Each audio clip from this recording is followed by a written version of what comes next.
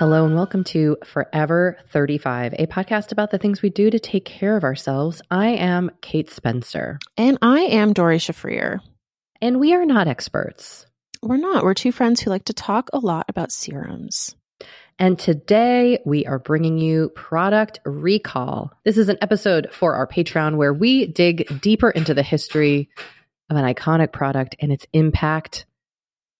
And yes, we do take requests, although today's product was not requested.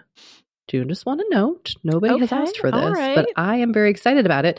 But if you would like to reach us to offer feedback, if you want to share a product request or a memory or a thought about a product, whatever you want to say, you can leave us a voicemail or send us a text message at 781-591-0390. You can also email us at forever35podcast@gmail.com.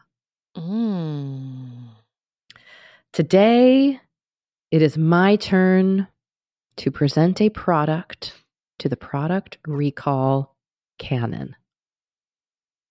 I can't wait. And I tell you what, I am so pumped about this one because I have a personal connection to this product. And it was a product I thought I knew about, but actually, I really didn't. Oh, Dory, interesting. Dory, hold on to your hats and hold on to your wallet, quite frankly. Ooh. Because today on Product Recall, we are talking about Creme de la Mer. Ooh. La Mer's signature product. Now, this episode is our November Product Recall. And while I did not intend for this to be an homage to my mother, whose birthday was in November, my mother is no longer alive.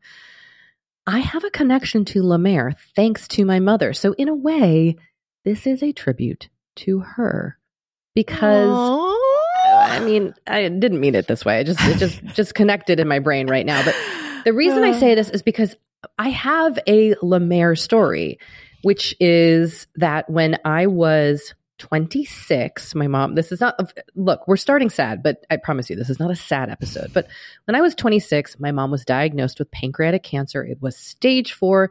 That is not good. And I quit my job and moved home to help be her caregiver. And when I got there, I hadn't lived at home with my parents in many years. And my mom, who was like a pretty frugal person, had started using La Mer. And I knew enough about La Mer to know, I think I was like, oh, this is that really fancy, expensive shit. And she was like, yeah, it is. Don't you dare touch it. And then she taped a note on the lid of her little container of Creme de la Mer. Basically, it was like, if you open this, only use the smallest amount. Ooh, okay. It felt very exotic. It felt very exclusive. It felt very special. And look, I'm going to be very honest with you right now. After she died, because she died very quickly, 8 months after her diagnosis, there was still some La Mer left in that container, and I took it. And I used it, but then I also just kept the container as like a memento of my mom. Yeah. But I also used it because look, I'm cheap and it was a fancy skincare product. But my mom had never been like a fancy skincare person. And yet she had this like it's like a chunk of gold sitting in her medicine cabinet. I was kind of floored, and I don't know how she got turned on to it. I don't know what the story is there, but that is my connection to the brand La Mer. Dory, do you have any personal experience with either the brand La Mer or the product Creme de la Mer? I have 0. Okay. Have you ever tried it? I have not. Okay.